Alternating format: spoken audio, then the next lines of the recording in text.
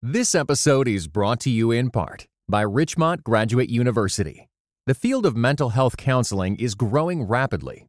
Richmont Graduate University can equip you to become a licensed professional counselor, integrating your faith into your clinical practice. Programs are offered in Atlanta, Chattanooga, and online. Apply today at richmont.edu.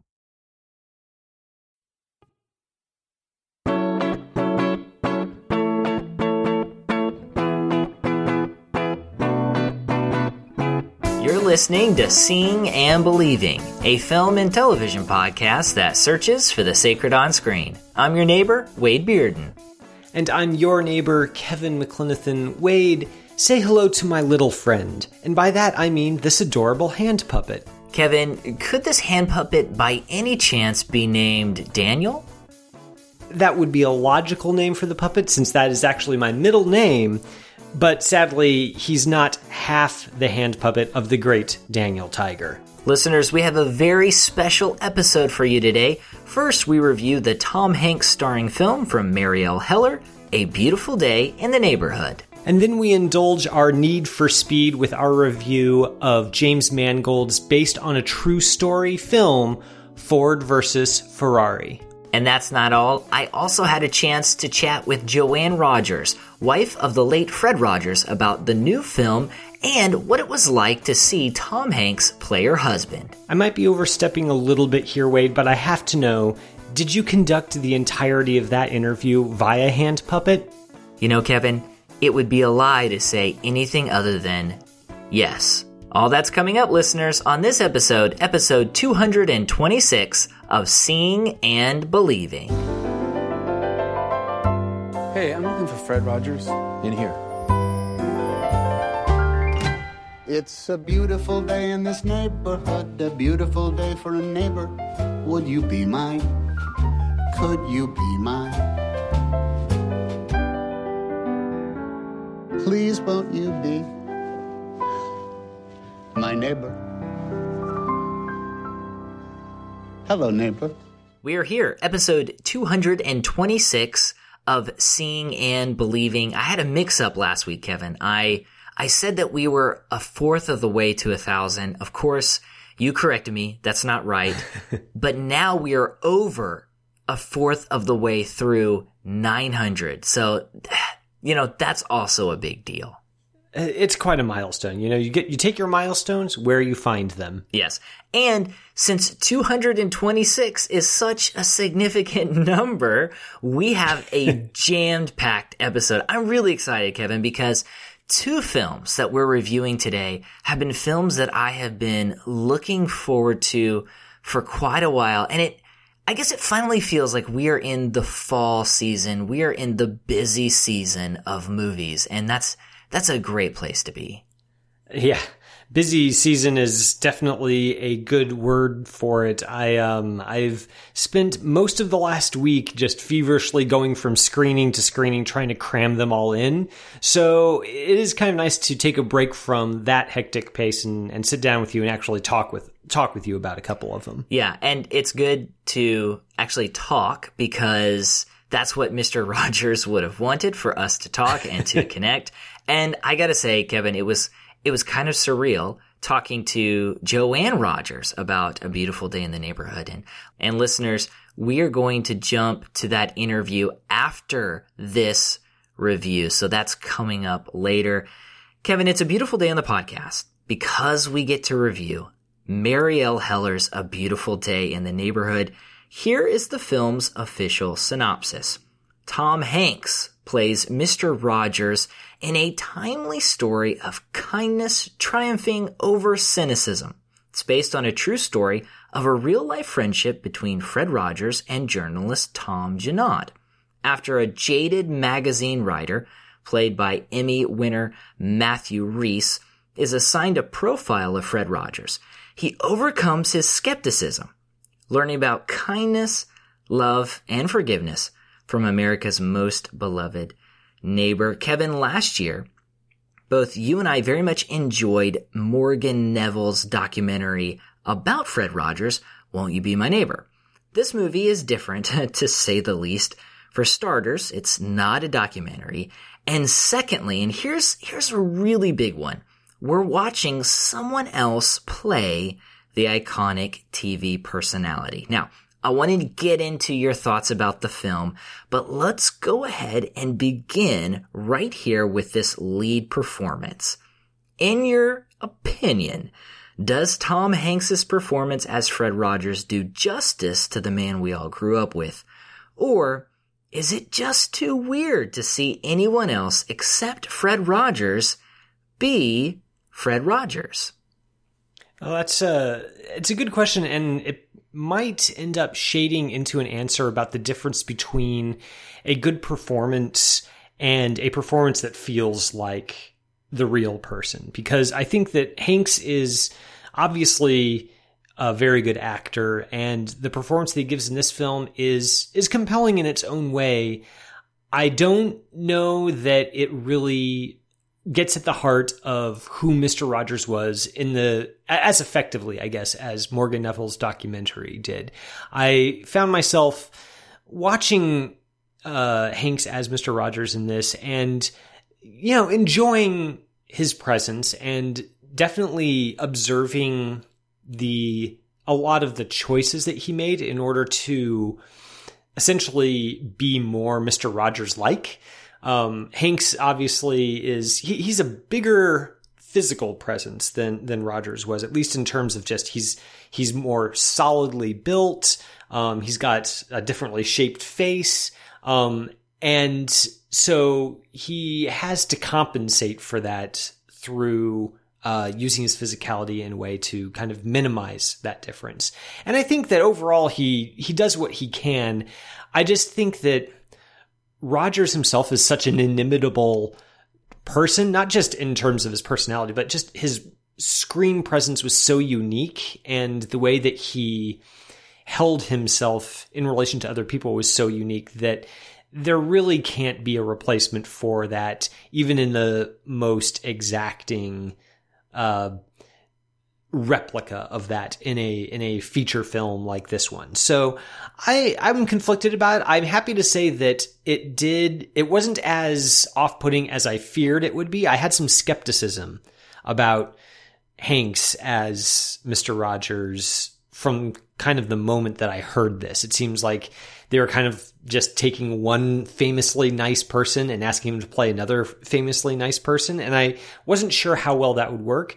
I think it works as well as it can, but, sadly, Mr. Rogers was one of a kind. And I don't know that this film really fully succeeds in getting to the heart of what made him so special in the same way that the documentary did. Yeah, it's difficult to see someone that we know because he was on television, played by someone else. When you watch a movie about a person, maybe a musician, someone we know primarily through audio versus someone we know primarily visually, it's a little bit easier to see someone else play them. And it is different, especially at first. I like Tom Hanks's performance because I think he captures the essence, or what I would argue to be the essence of Fred Rogers, as someone who, when they direct their attention to you, you feel special. And I think he communicates that here. And then I also think he communicates just how, and I don't mean this in a bad way, how odd Mr. Rogers was.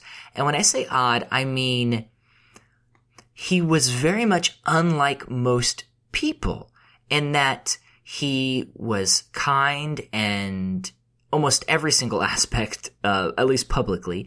And he wasn't embarrassed to indulge some of these childhood storytelling techniques. And so we get a peculiar person.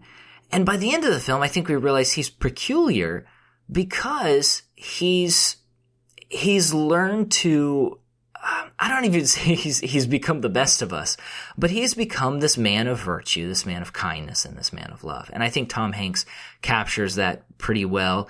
And he knows when to add humor to that performance. He knows when the silence that Mr. Rogers gives individuals, he knows when to use that to make us laugh, or perhaps even make us smile at how uncomfortable maybe that could have been.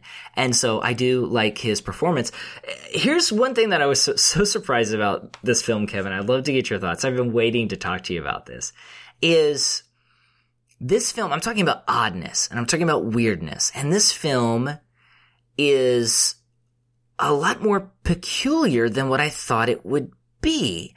And I guess I was expecting this sort of straightforward inspirational story. And it is in many ways.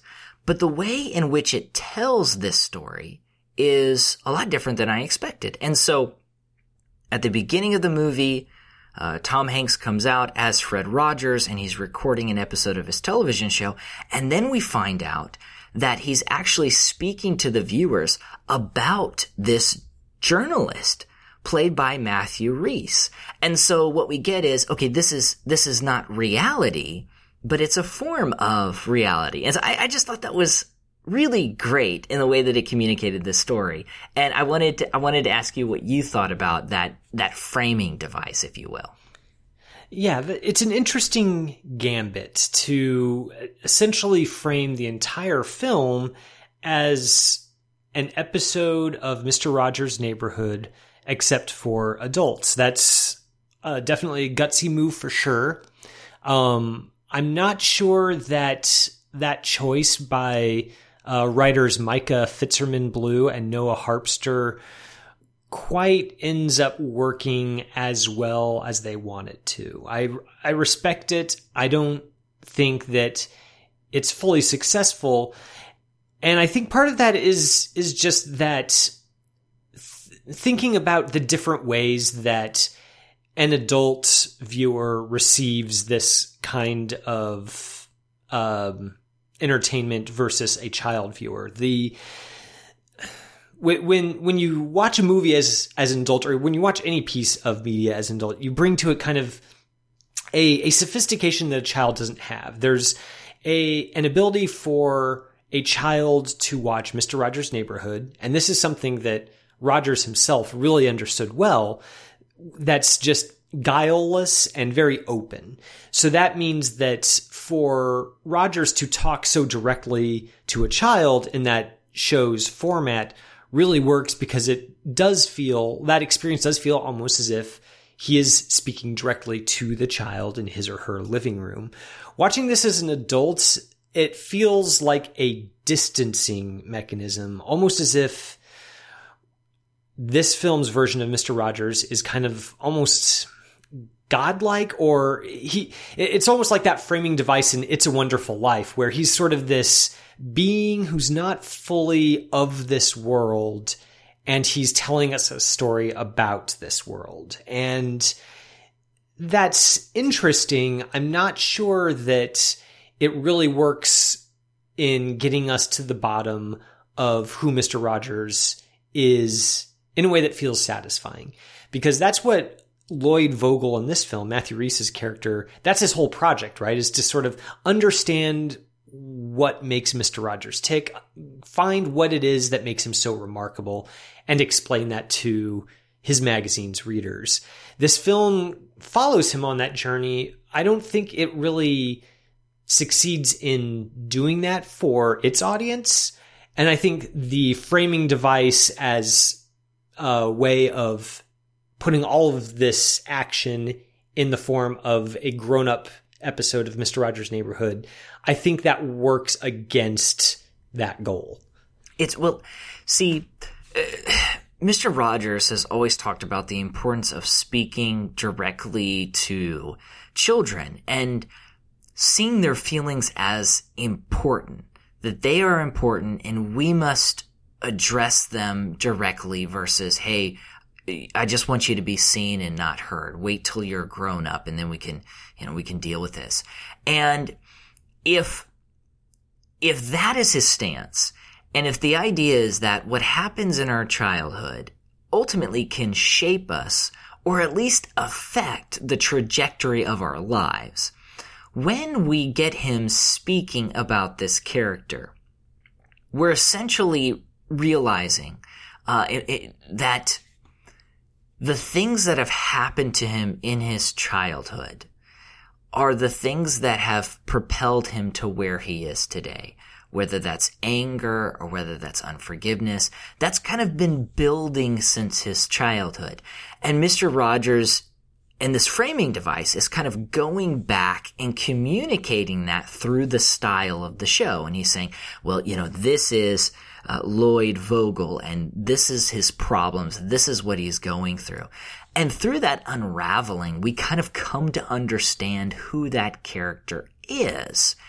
And we understand that these simple principles about expressing our emotions and understanding that we're valuable, these simple quote-unquote childlike principles, are just as important for us as adults. And there's a scene where, we joked about Daniel Tiger, where Mr. Rogers, Tom Hanks, he pulls out Daniel Tiger, and he's asking Lloyd about a childhood toy of his. And we get kind of through that questioning this backstory about Lloyd's life. And that frame and that puppet helps that character to understand the root of what's happening in his life. And so later on in the film, when we get this sort of weird montage where Matthew Rhys's character is lying in bed, and then we get a cut shot of Daniel Tiger, the puppet, lying in his place as if he is the puppet. Visually, all of what I just said is communicated. So I think I think that framing actually works really well across the film. I think that those stylistic flourishes in the meat of the film that Heller inserts, like that dissolve from Daniel Tiger into Lloyd Vogel, or a sequence kind of at the beginning of the film's final act where Vogel almost kind of hallucinates entering an episode of Mr. Rogers' Neighborhood himself, and he kind of goes into the land of make-believe and has a conversation with King Friday, and his wife is there as Lady Aberline, and it's all kind of surreal in a way. I don't think that there's anything wrong with those sequences as such. I think trying to make sense of them in the way that the film seems to want us to make sense of them, as part of a story that Mr. Rogers is giving to us in this adult episode of Mr. Rogers' Neighborhood, I don't think those choices make a whole lot of sense. And it ends up, for me, making the framing device feel less like something that enriches the way that the film investigates this really famous figure, and is reduced to something more on the level of a gimmick. One that's interesting, but one that I don't find a whole lot of there once the novelty wears off. I think all of it kind of flows into the idea, and visually it's communicated throughout the film, is Mr. Rogers' world invading our world. What can he teach us? And specifically, we see that through a very personal story, through Lloyd's story. And I was worried about this film because when it was announced, it was like, oh, it's a movie about Mr. Rogers. Well, how is this character going to grow or change across the film? Because Mr. Rogers has kind of always been Mr. Rogers to many of us. And by accounts, that's who he is off screen as well.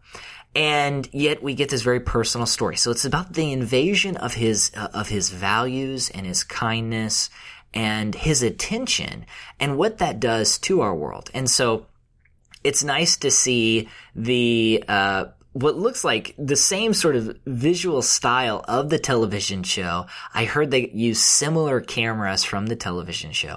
You see some of the brighter colors, the simple production design.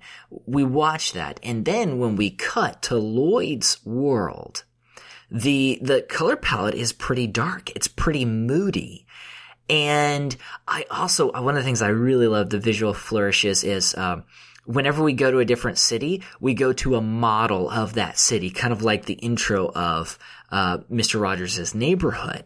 And it all seems to denote the idea of the world being this kind of dark place and a difficult place and a scary place. And perhaps this individual who's very different than that could speak to us and could bring us some sort of hope for today. And so all of the framing device, all the visual motifs, the modeling, everything kind of communicates that one kind of big idea of this world entering our world and what that means here and now. Yeah, but the thing is that to show that what you're talking about, the, Mr. Rogers' world kind of entering our own or invading our own, I think that cinema already has the tools in its toolkit already to kind of suggest that blurring of boundaries without having to resort to explicitly using some of the same visual gimmicks of the television show itself.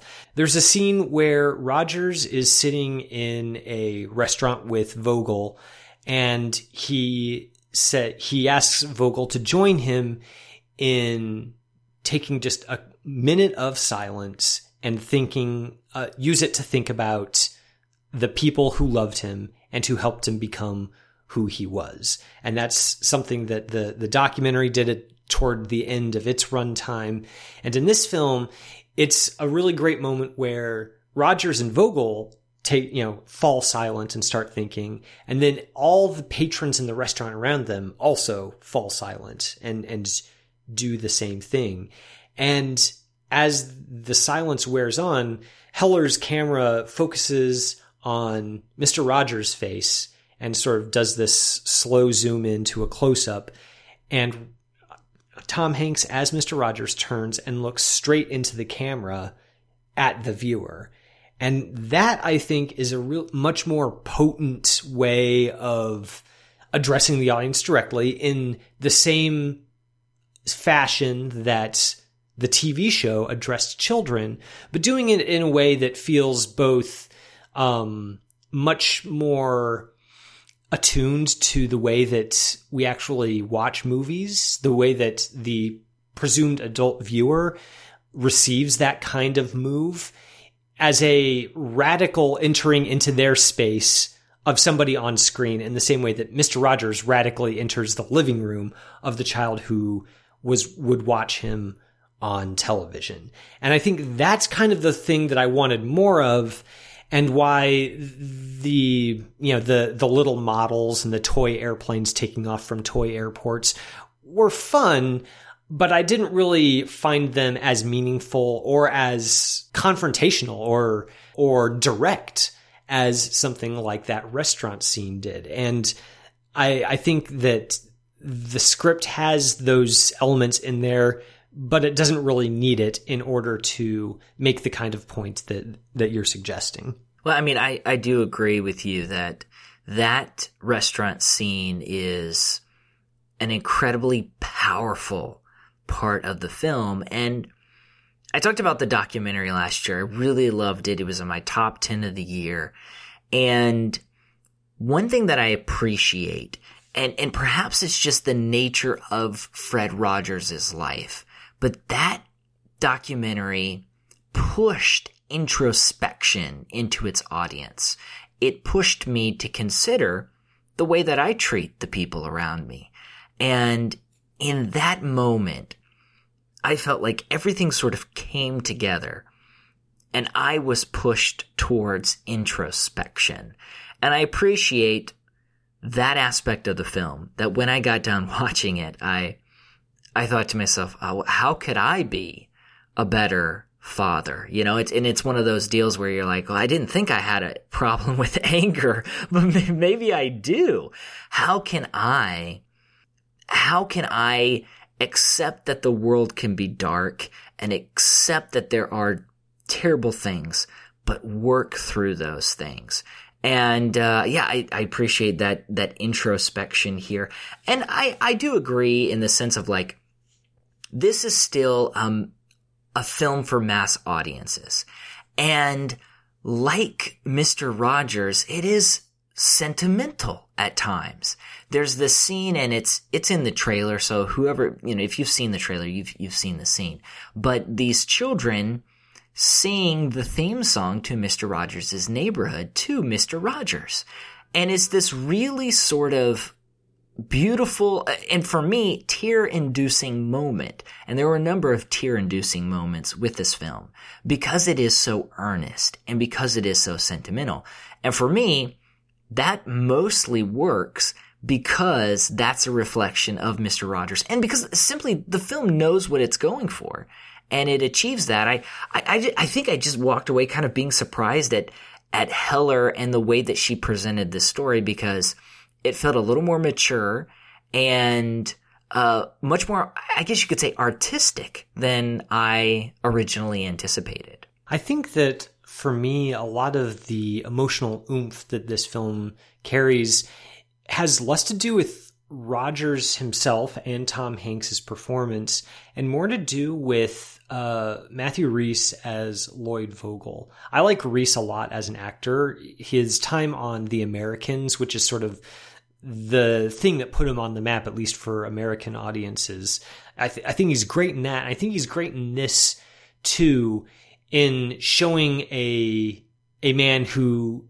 really does have a lot of that anger deep down inside that he keeps a lid on most of the time, but does find its way out in sometimes frightening ways. And Rhys does a great job at suggesting that kind of the way that anger can have a sort of power over a person without suggesting that it makes him out of control or monstrous in some way. He mingles this anger and this sadness and this desire to be a better person and suggests it all just with his face. I think he's got a fascinating face, and he uses it to such great effect in this film. I also really like the characters around him. His wife, played by Susan Kelechi Watson, is really great in what could be a very small role. She does so much with it.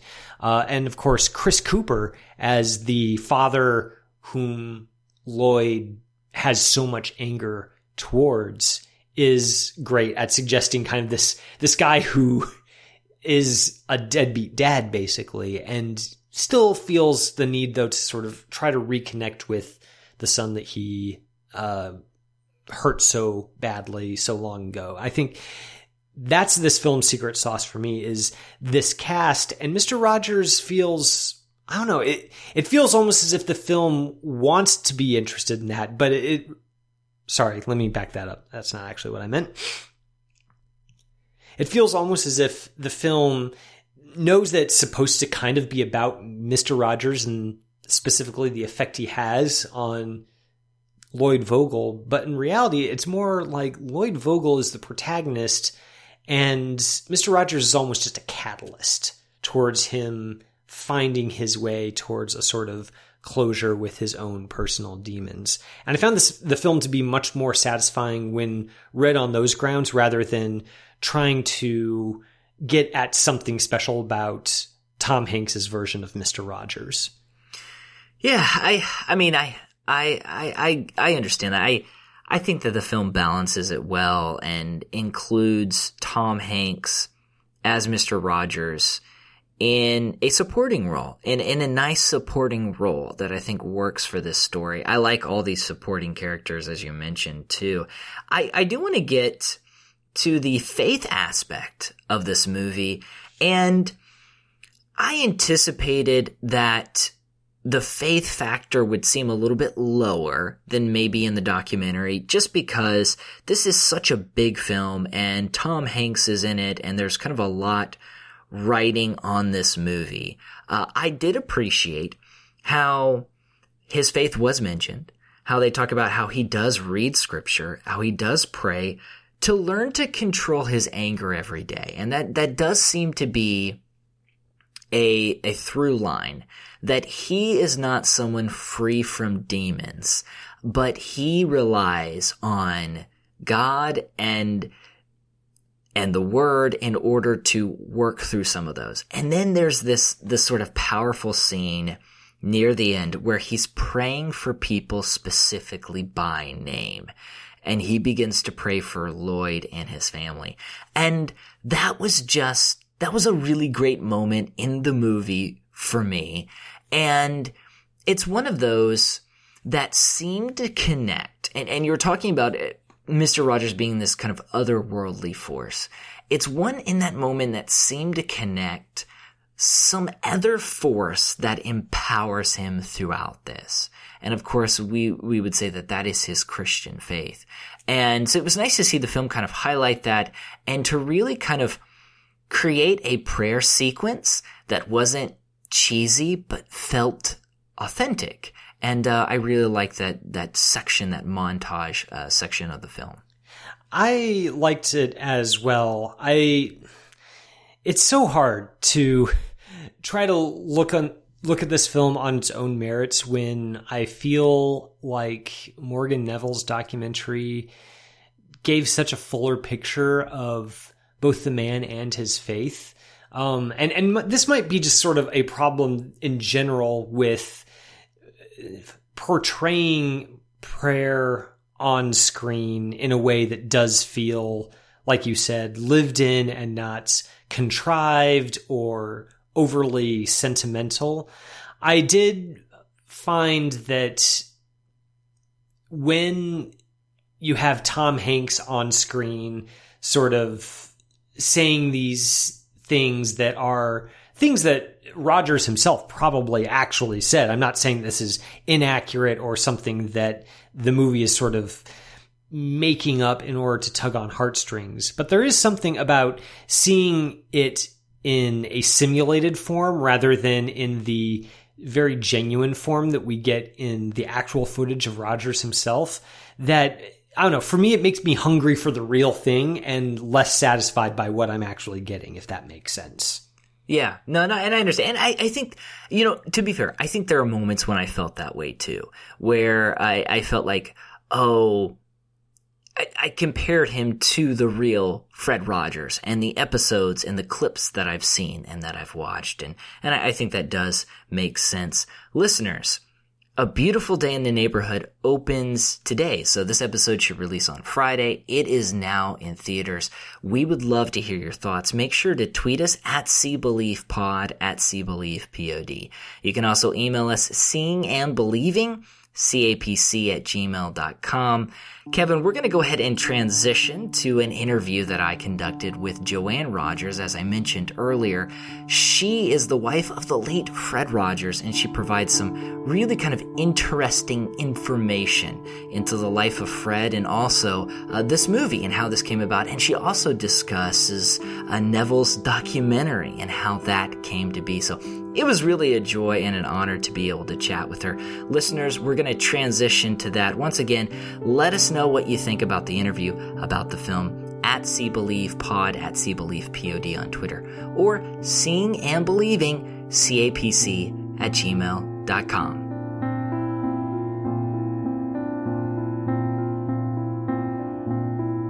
Mrs. Rogers, it's an honor to talk to you today. I had a chance to watch A Beautiful Day in the Neighborhood last night, and it really is a wonderful film, as well as a moving tribute to your husband.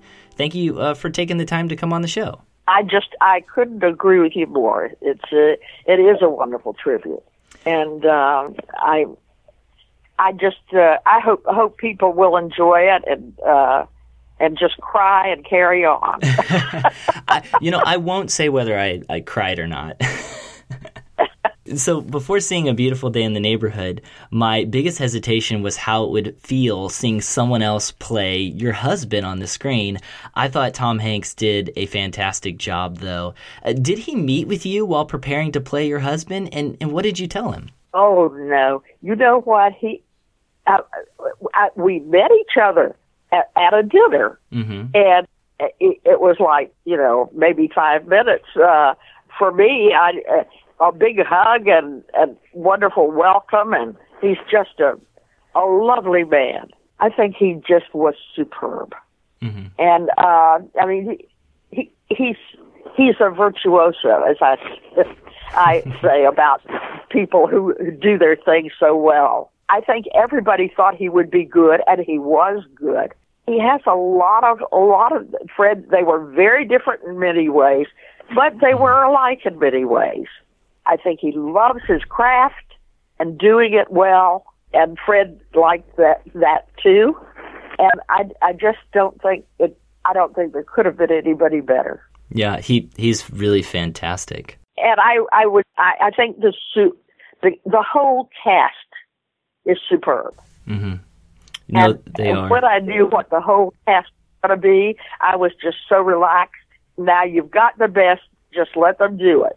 Early on, people didn't always get your husband. In fact, he was at the receiving end of many jokes over the years.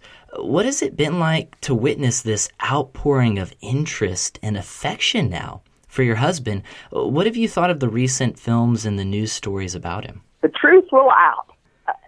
This is who he is, and there are enough people out there who are understanding it. It takes a while. It takes a while to get to know Fred and to understand that he's hip. He was actually, I think he was one of the most intelligent people I ever knew, and I am always amazed at the depth of the real thought that he had behind making it the simplest thing, and he could simplify it, but he could also tell you what that thing was that he was trying to get over, and it wasn't so simple. I'm delighted that people have gotten to know him, mm-hmm. and I think it was through the work of "Won't You Be My Neighbor," which was brilliantly done, I think, yeah. and a huge tribute to Fred, and that one had its very personal beginnings because it really started with the filmmaker Morgan Neville having known Yo-Yo Ma because they were doing film about his Silk Road ensemble, mm-hmm. and they were doing a film about that. And he asked Yo-Yo, "How did you learn to manage the fame that you have so well?" And Yo-Yo said, "Oh, Fred Rogers taught me." Yeah. And Morgan almost laughed, and Yo-Yo said, "No, I'm serious." He said he knew me when I was I was a teenager still, and I was already having problems even then with it. And he said, over the years we talked about it. Fact of the matter is that Yo-Yo's son, Nicholas, got very, very interested in having Morgan do this documentary. Mm-hmm. And he talked with Morgan about it, and they both were fans growing up of the program, and Nicholas was on the program a couple of times. Wow. With his dad. And so they came out to Latrobe to talk to us, I should say to Pittsburgh, really, and mm-hmm. then they went out to Latrobe, to the archives where the Rogers Center is. Mm-hmm. And they saw, Morgan said, I heard a voice from some of the things that I heard out there. I heard a voice that I don't hear now. And he really wanted to make a documentary about that, mm-hmm. about Fred's work. Not about Fred's life so much, but about his work. And that suited all of us just fine. So... Mm-hmm. It's a wonderful documentary. It really is. So one of the details in the documentary is that your husband was ordained by the Presbyterian Church with the unusual charge to do ministry through mass media. Did Mr. Rogers see himself as a minister of the gospel, and was he ever conflicted about teaching children every week while not being able to specifically talk about Jesus? I don't think so. He didn't seem conflicted. Mm-hmm. I think that he thought there was a lot that children get taught in Sunday school Mm-hmm. that was scary, and that they didn't understand. Mm-hmm. And I think he realized that he could teach the values of Jesus without getting into some of that. He got into some of the scary stuff, but at least he knew how to do it. Mm-hmm. How to explain it to children. And no, I don't think he was. I'm trying to say, I think I've heard him talk about God, but that may have been in speeches Mm-hmm. That he gave at colleges, and particularly. Yeah, it definitely feels like, every week I come across a story about someone randomly meeting your husband, and in a few minutes, Mr. Rogers somehow encourages them during a difficult time. Kind of going along with what you mentioned about him being a minister, can you tell me a story about one specific instance when you saw the love of Christ working through something Fred did or said to someone? Well, actually, this particular movie, Mm-hmm. I think, shows that in Tom Janot, the journalist, Mm-hmm.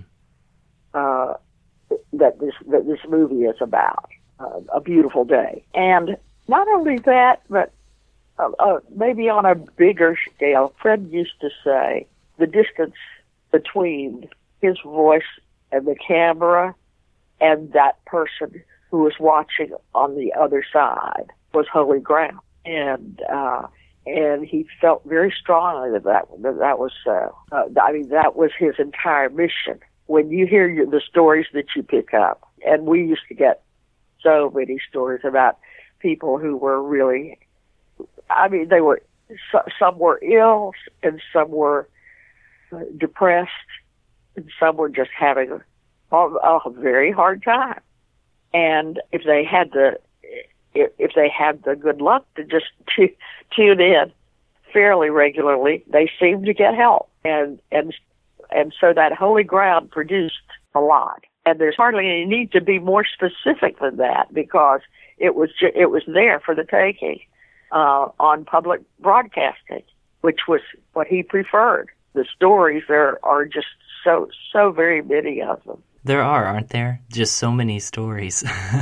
Yeah. So you're kind of highlighting it just as you're talking, but what I love about the movie is that it seems to make the case that your husband's private life was not so different from his public persona. He's not playing a role. This is him. Still, as someone who was probably closer to him than anyone else, did you feel like there was a side to Fred that few others had the privilege of seeing and knowing? And could you give an example of that? Well, that point you made, I think it's so true, and thank you for bringing that up. Yes, he was the same, and Fred. I think really Fred considered himself, if you would have had to ask, an educator. Mm-hmm. I think that was. The educators were his heroes. And I think that's what he would like to have been, mm-hmm. and hoped that he was. It's a heroic enterprise. It definitely is. I also was kind of struck watching the movie how the character who plays you, as well as Tom Hanks playing your husband, both highlight that Fred wasn't a saint. He was a person like all of us, and he struggled with different issues, particularly in the movie that talks about anger. He also seemed very open about his weaknesses whenever I watched the program. Can you tell me about a time where your husband made a mistake and sought repentance and humility afterwards? He may have been fairly quiet about that. I think he talked to his higher power about that in the warnings. Yeah. He didn't. He was really intent on. He never told me things that were from other people. Most ministers should not, and he considered himself a minister, and he wouldn't tell me anything. Sometimes, months later, or years later, I would say, "Oh, I just heard that blah blah blah," Mm-hmm. and he'd say, "Yes, I heard that too," and I wasn't surprised because he also considered that burdening somebody. Thank you so much for chatting with us. I know you got to go, but it's been really great to talk to you, and I hope that more of our listeners will be able to get out and see this movie because it really is a wonderful picture. Wade, thank you. Thank you so much for a wonderful interview. Thank you, Mrs. Rogers. You have a great day, and I'm looking forward to hearing some more interviews with you and talking to more people about this movie. Hey, it's Kaylee Cuoco for Priceline. Ready to go to your happy place for a happy price? Well, why didn't you say so? Just download the Priceline app right now and save up to 60% on hotels. So whether it's Cousin Kevin's Kazoo Concert in Kansas City, go Kevin, or Becky's Bachelorette Bash in Bermuda, you never have to miss a trip ever again. So download the Priceline app today. Your savings are waiting. Go to your happy place for a happy price. Go to your happy price, Priceline. Well, we want to thank Joanne Rogers so much for taking the time to sit down with us and just share her thoughts on, what it's like to have known somebody like Fred Rogers, and also what it's like to kind of see the outpouring of media interest and public interest in him after he's passed on. That was something really special, Wade. I'm really glad that you had the chance to talk to her. Yeah, I am so, you could say lucky or blessed to be able to talk to some really fascinating people throughout the podcast. And you as well, Kevin, we've both had a chance to talk to some really great individuals, and it was a lot of fun to talk to her. It's a chat I won't soon forget. And, it's just kind of surreal too. I think about what if my life were on screen. First of all, that would probably be kind of a boring movie. But who would play me in a movie?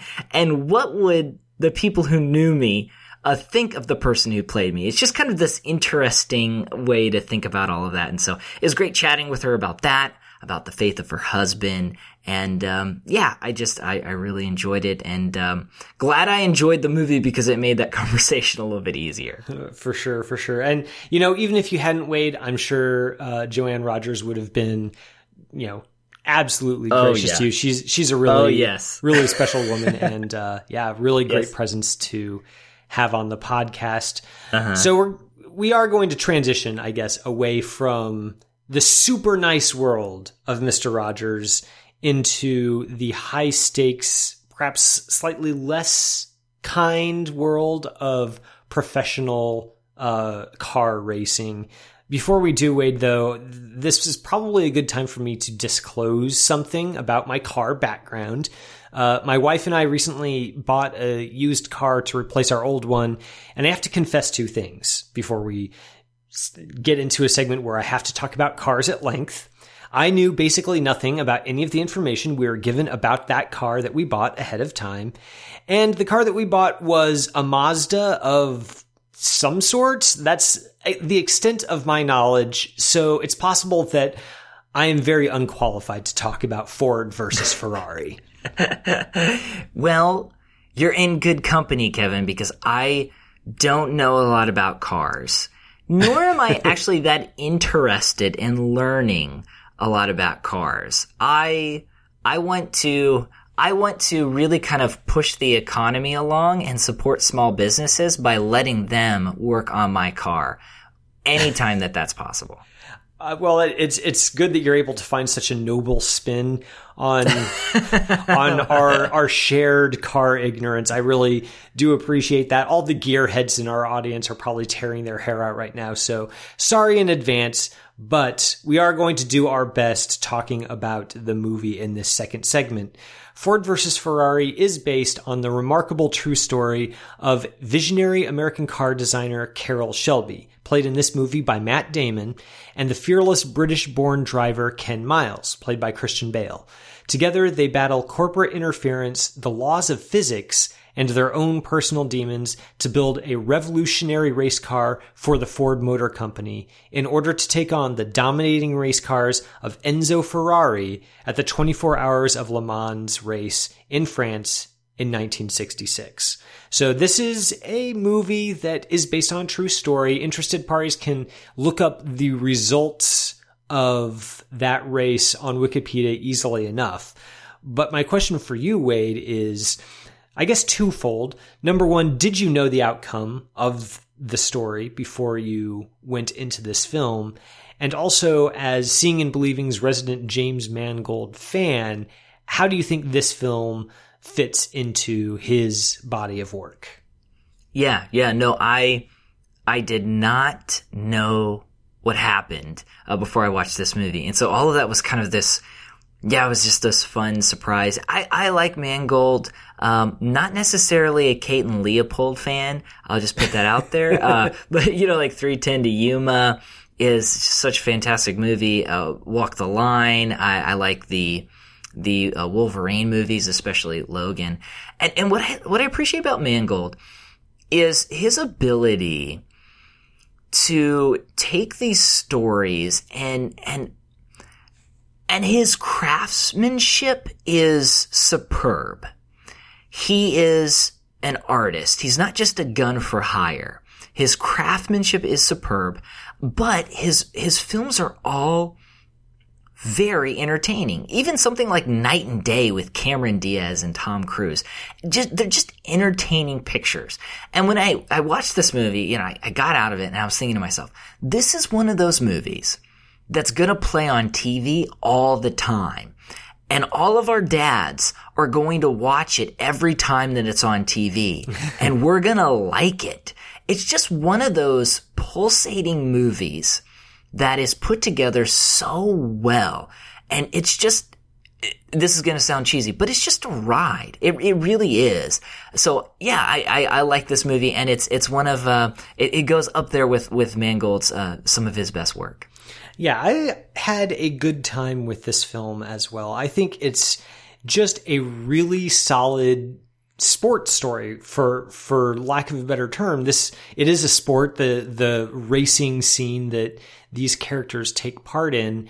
And I think Mangold does a really great job of suggesting speed in the car racing sequences. And this is something that's not necessarily new. Like, lots of filmmakers have approached it in different ways. You think of something like the car chases in Ronin, for example, the Robert De Niro action movie, where they're racing through these narrow European streets and the camera is really low down by the wheels. You think of Steven Spielberg's debut in the made-for-TV movie Duel, and how he kind of really ratcheted up the tension just from one car following another. So this isn't something necessarily that, Mangold has cracked some code that has bedeviled filmmakers for years. But you can tell that he has been watching these other movies and really learning from how they're able to create their suspense and their action, and finding little new wrinkles that he can add himself through sound design or through editing in order to make it feel that much more thrilling.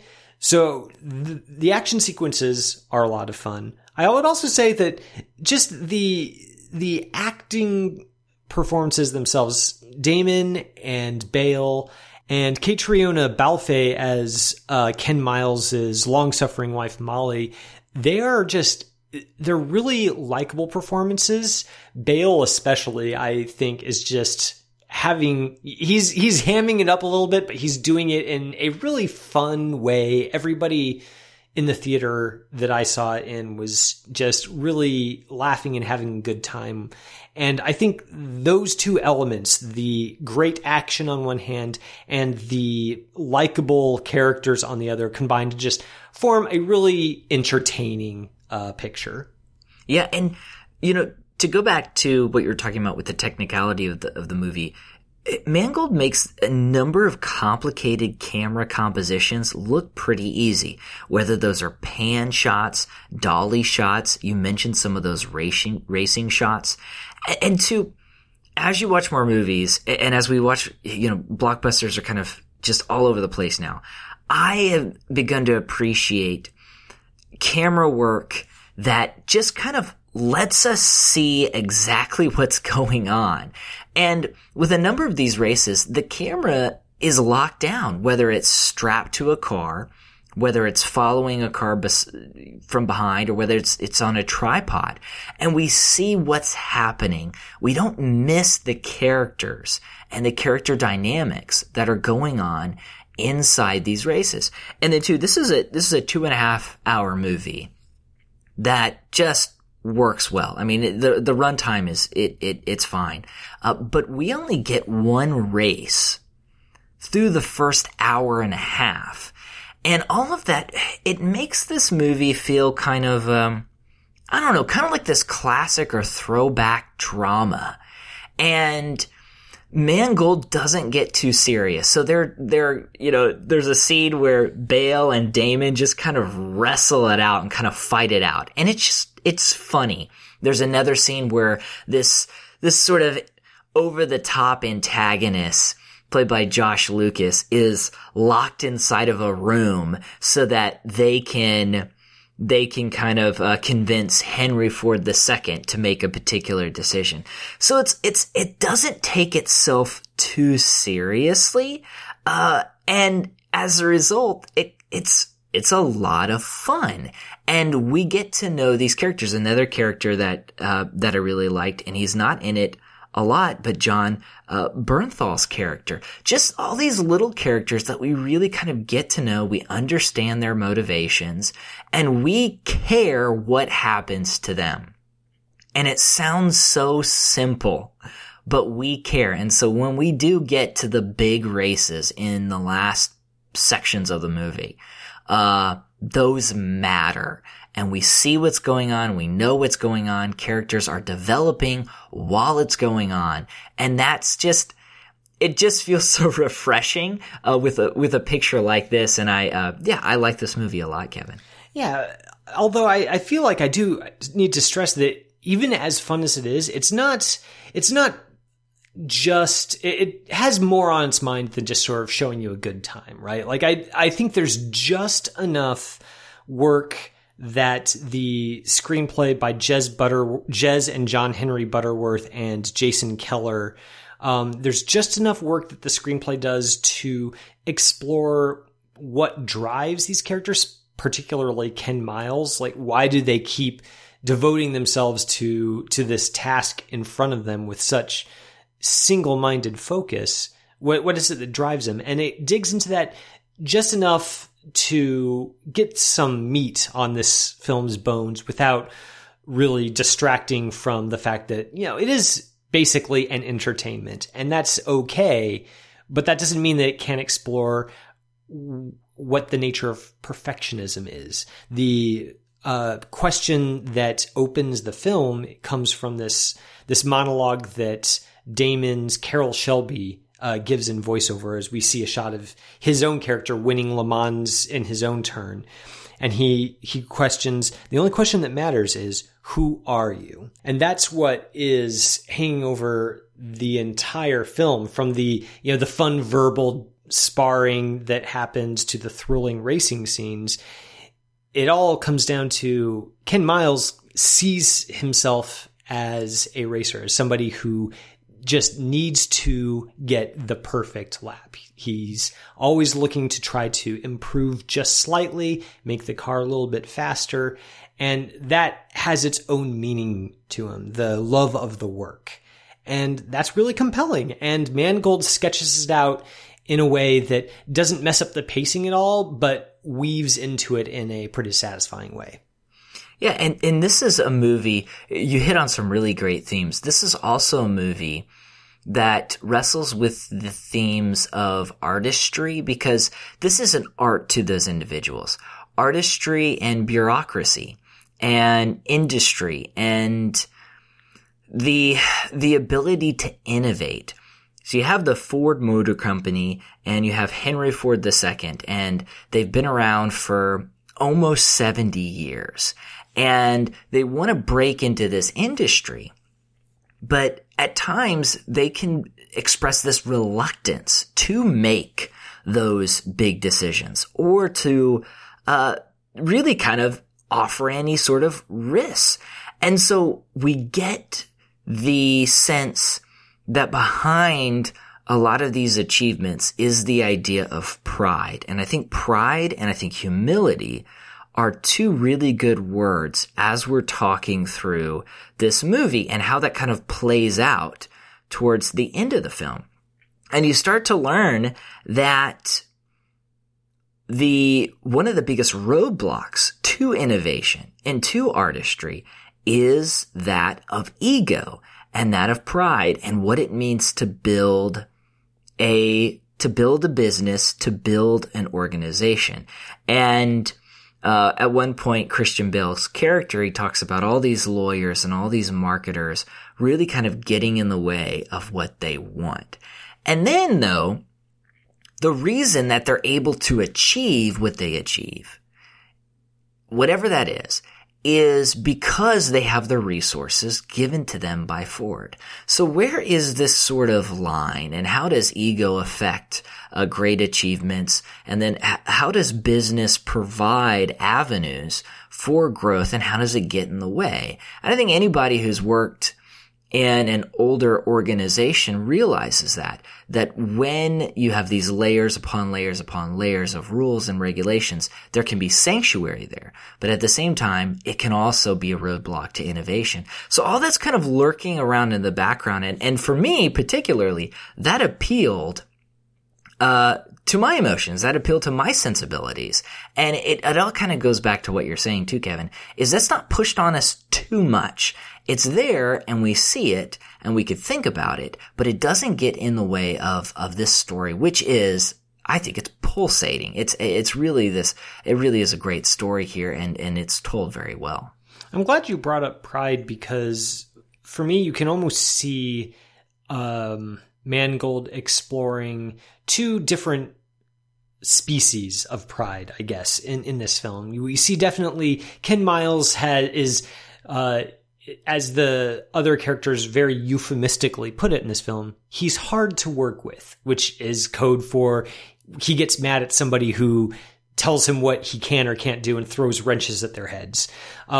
So there's definitely a pride there in him, but it's characterized here as a pride in his work, in stretching what's available to him to its limit and doing the best he can with what he's given and pursuing excellence, taking pride in his work maybe. And against that, you kind of have the foil of the Ford Motor Company, specifically Tracy Letts's Henry Ford II himself, who takes this pride in, having the Ford Motor Company be the biggest car company in the world, and it produces more cars in a day than Ferrari's company produces in an entire year. He sees himself as this towering titan of industry, and yet all of those instincts that grow out of that pride simply contribute to the amassing of more stuff, but true greatness eludes him. And he has to turn to Shelby and Miles in order to find that. And that's a really compelling contrast for Mangold to set up here. And again, he just does it so elegantly that you appreciate it all the more for that. Yeah, and you have certain characters who they make decisions because they were insulted, and there's this almost kind of toxic pride. The film even wrestles with this almost strange male masculinity, and for a movie about racing, you kind of just expect it to ride on pure testosterone, and some of that's there, but Mangold also makes a connection between cars and this feeling of vitality. But then we also get this sense, and it's what we've been talking about, the artistry that goes along with it, the pursuit of perfection. And there's something more than just, it's guys trying to stay young or wounded individuals who were insulted. There's something more. There's a line of dialogue that's said at the beginning of the movie and said at the end of the movie. And they're talking about racing and they're talking about this feeling, and they say all that's left is a body moving through space and time. There's this transcendence that these characters are searching for, and they're searching for it by trying to be the best, by pushing their limits. And there's something kind of spiritual about that, and there's also this kind of yearning for our bodies to be outside of this space and time, this physicality, to somehow break through that and to find something more. And obviously we talk about that when we talk about faith, but I appreciate how this film had a mature look at that question. And we could see the negative aspects of this quote unquote world, but also we could see the positive aspects of this world. Well, listeners, that is our review of Ford versus Ferrari. If you've seen this movie and have some opinions on it, or if maybe you just feel like chastising Wade and me for being big old automobile dummies, we'd love to hear your thoughts. As always, we mentioned that you can get a hold of us on Twitter at SeeBelievePod or on email at seeingandbelievingcapc@gmail.com. We'll leave you this week, though, with the way we normally leave you, which is our recommendation segment where we recommend something from the world of television or film to you, our listeners. Wade, what do you have to recommend to our listeners this week? Yeah, so I was thinking of course, about racing, and I wanted to recommend a film from 2013. It's from Ron Howard. It's called Rush, and it tells the true story of a 1970s rivalry between two Formula One rivals. This film is not as good as Ford v. Ferrari, but I think it's one of the better films that Ron Howard has made in probably over a decade. I found the racing sequences to be pretty electric. And in addition, you have these two characters, one's played by Chris Hemsworth and the other is played by Daniel Bruhl. And the way that they go about this rivalry and the pursuit of greatness kind of wrestles with some of the ideas that we talked about as we were discussing Ford v. Ferrari. It's a pretty good film, and it seemed like one of those films that fell through the cracks, but I did very much appreciate it. Once again, that's Ron Howard's 2013 Rush. You know, that is a film that I've seen come up a lot as Ford versus Ferrari has been rolling out to theaters, because it does have this reputation as being another high octane, I'm sorry about this, high octane racing movie. So I have not actually gotten around to seeing it though. So yeah, maybe I should make time for that. If it's anything like this film, I think I'll have a good time with it. Yeah, it's something that I think it's a good kind of companion piece here, and not just the typical inspirational sports movie, but it's got a little more, meat behind it. Yeah, well, my recommendation for this week is a film that is a little bit less high octane than those, and it's maybe more of a response to A Beautiful Day in the Neighborhood, specifically because the main character of this film is in a lot of ways the polar opposite of Mr. Rogers. And I'm thinking of Nuri Bilge Ceylan's 2014 film Winter Sleep. So Ceylan is best known as the Turkish director behind Once Upon a Time in Anatolia.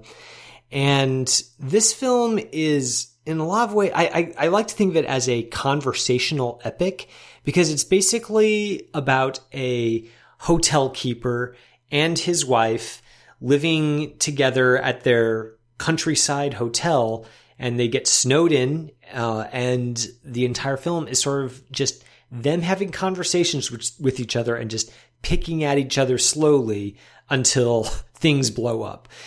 It's a 3-hour movie, and it's utterly riveting from beginning to end. This main character, the hotel keeper, is a pedant of the highest order, and he's a fascinating character just in his compulsion to pick at the people around them, but not push them so far away that they become inaccessible to them.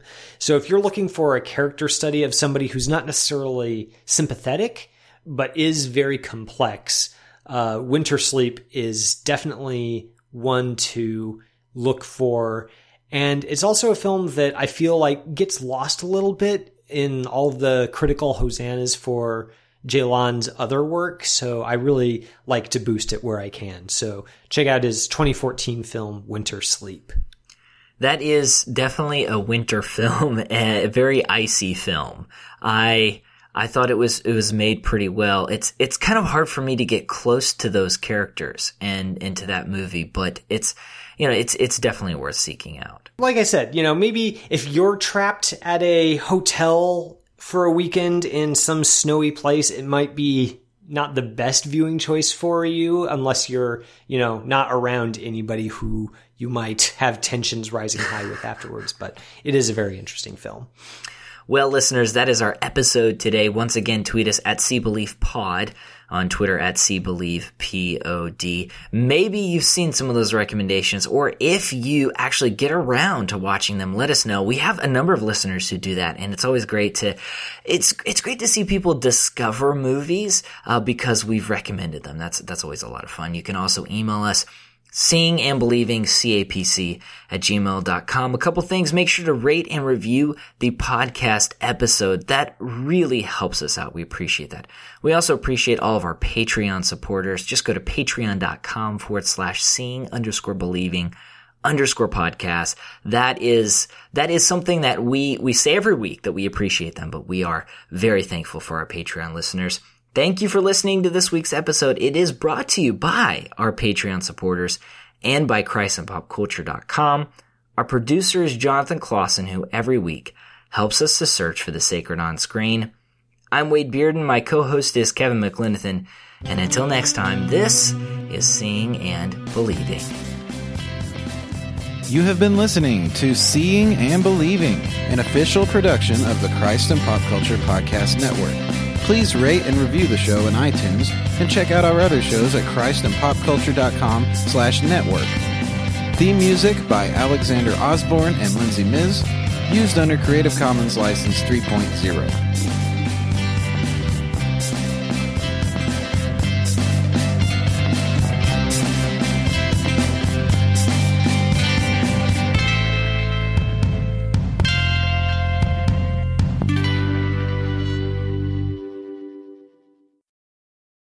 This episode was brought to you in part by the Areopagus Podcast, two clergy of different traditions, Father Andrew Stephen Damick and Michael Landsman, discuss encounters of historic Christianity with other religious traditions.